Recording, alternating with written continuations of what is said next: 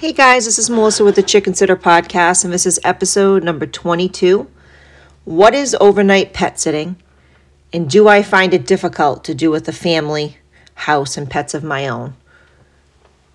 I had someone message me yesterday regarding overnight pet sitting.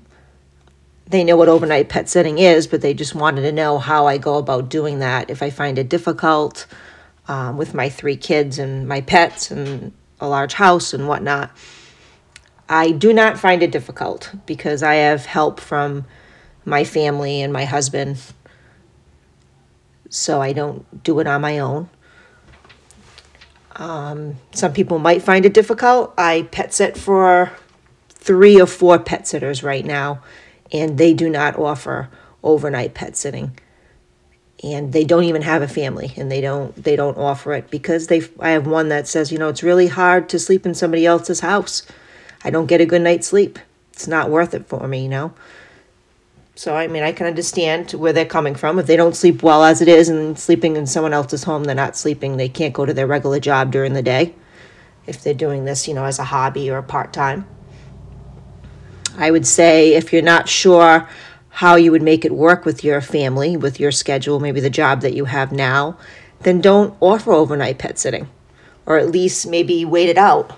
Do your dog walking, do your pet sitting visits, see how that goes for a while.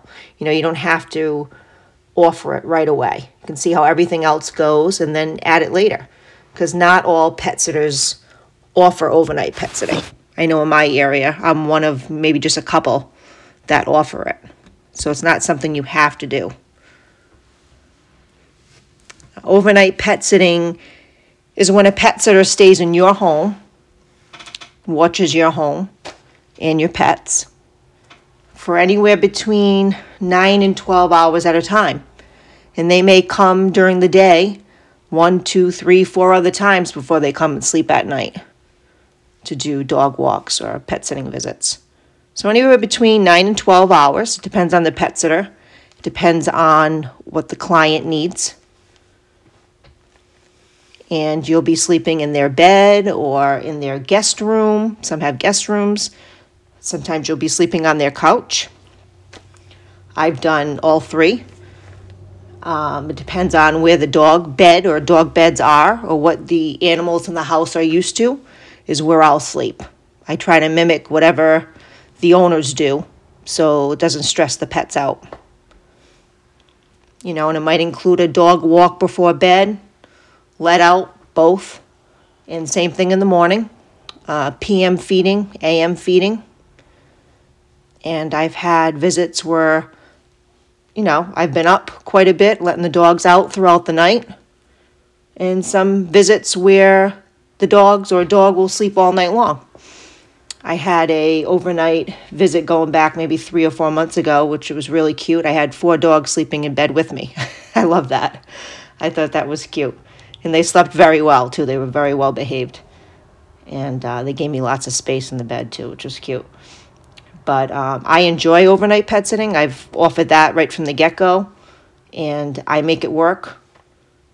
It's a good break for me. I like being with animals, and I, do this full time, so I'm working throughout the day as well, and then I'll go to the overnight. Sometimes it's just a couple nights in a row. Sometimes there was one time I had 11 overnights in a row, and there was another time I had 5. I don't have overnights every week, but I do have overnights at least 2, 3, 4 times a month. So everybody's different, like I said, if you're part-time or it's a hobby or full-time. I like to do it. I offer it. And I make it work, but you as a pet sitter don't have to do that. You can try it, and if it doesn't work, you can take it off your list of services, but it's easier to add than to take off your list. So I would say try, pet sitting, dog walking first, and go from there. And if you feel you got the time and you're able to do that at night, and go for it. All right, guys, I hope you're enjoying your week. I'll be back next week sometime with another podcast. Enjoy your holiday, and I'll talk to you soon. Thanks for listening.